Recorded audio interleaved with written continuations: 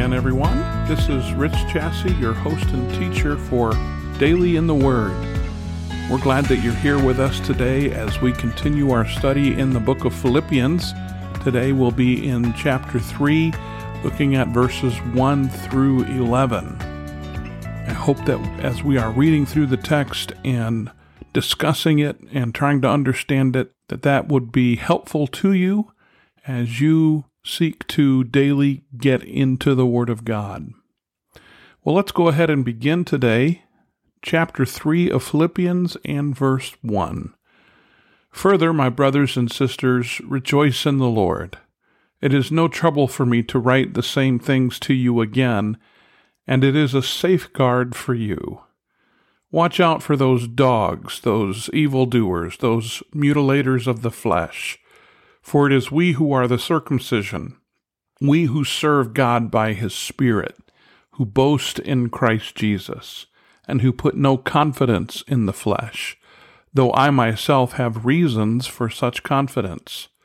If someone else thinks they have reasons to put confidence in the flesh, I have more.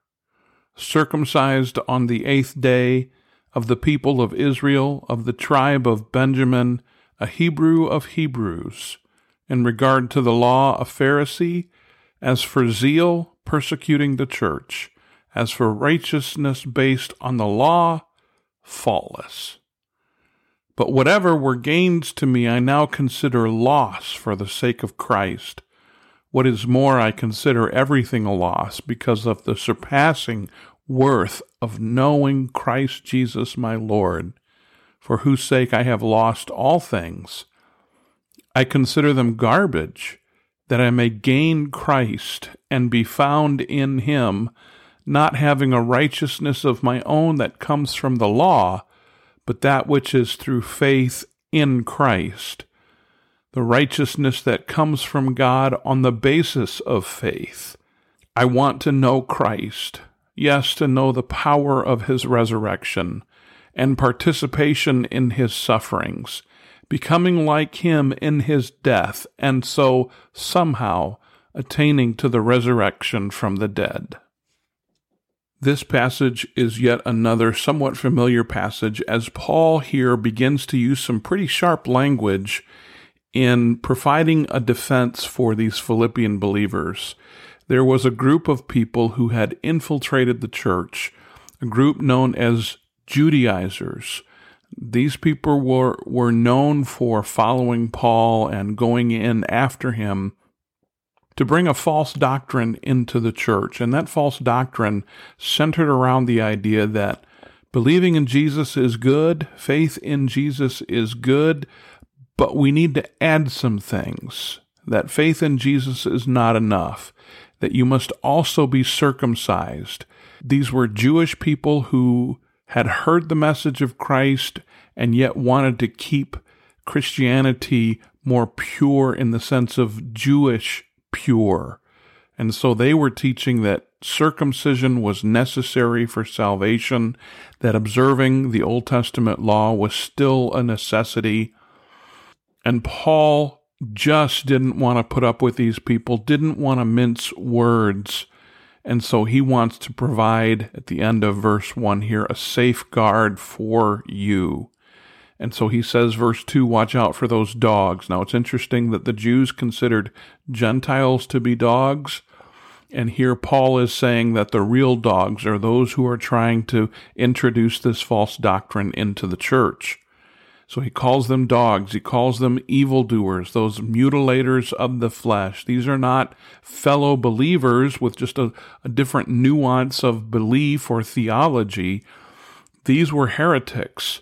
These were people who were introducing a very dangerous belief system into these new churches and new converts, teaching that they must be circumcised, teaching that they must follow the law. And Paul says, listen, circumcision was never about the outward act. Even in the Old Testament, it was about being circumcised in heart. That goes all the way back to the book of Deuteronomy, being circumcised in heart, that God would be in charge of a person's life, and that person would surrender themselves willingly to the Lord. And so he says, we are the ones, because of faith in Christ, that is what matters, not outward circumcision. We serve God by his Spirit. We are the ones who boast or glory in Christ Jesus. We don't boast about ourselves or our own accomplishments. We boast in Christ, and we put no confidence, none, in the flesh. And then Paul goes on this little bit of a tirade here where he talks about if there's someone who has reason to have confidence in his flesh, it is me more than any of you other Judaizers. You may not even be pure Jews in that sense, but let me tell you what I had going for me. He says in verse 4, if someone else thinks they have reasons to put confidence in the flesh, I've got more. And he lists 8 things here. 4 are based on his birth, in other words, outside of his control. And then the next 4 were based on things that were under his control. So circumcised on the 8th day, his birth parents decided that for him, not himself. He was born of Israel, of course, not something he could decide, of the tribe of Benjamin, a tribe that still had much honor in their society, a Hebrew of Hebrews. Listen, I was born with 2 Hebrew parents, he would say.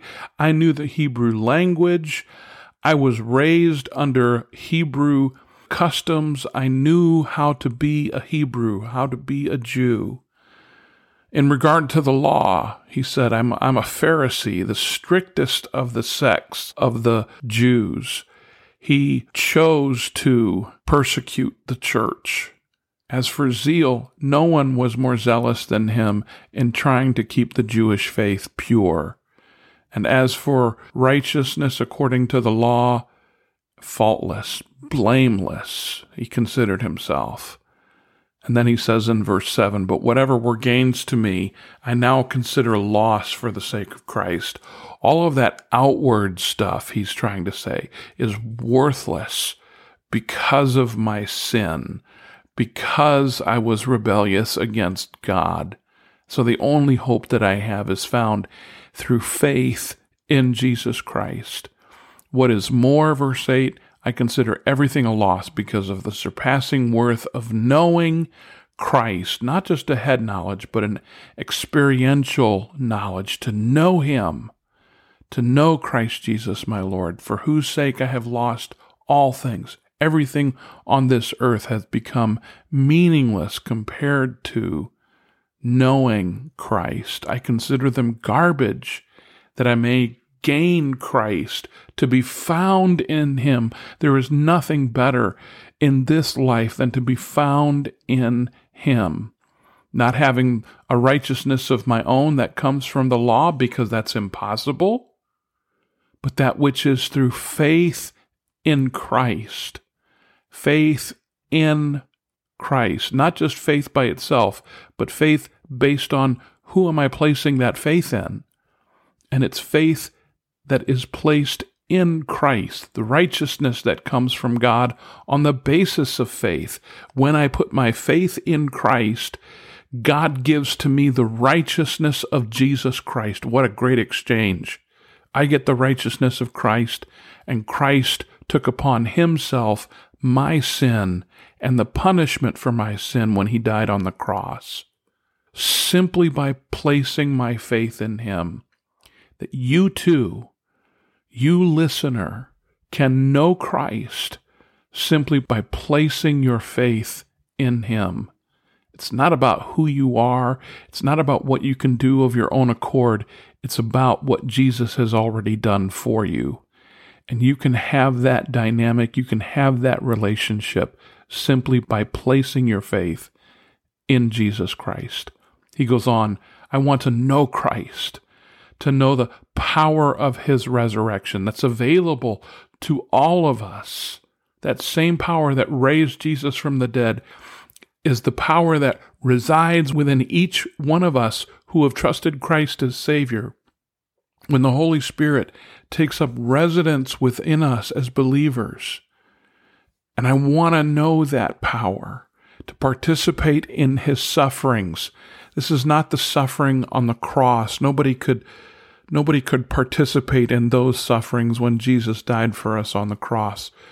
But in the other ways that Jesus suffered by being a man, becoming like him in his death, recognizing that I get the fullness of the power of his resurrection when I surrender myself, when I put myself to death in that sense, and instead live, I'm alive in Christ, and his life is lived out through me. Somehow, he says, attaining to the resurrection from the dead. This is not Paul somehow harboring or expressing doubt about where he will spend his eternity. He's using this phrase, that I may attain to the resurrection from the dead, in the sense that it's not his self-achievement, but this is a gift from God.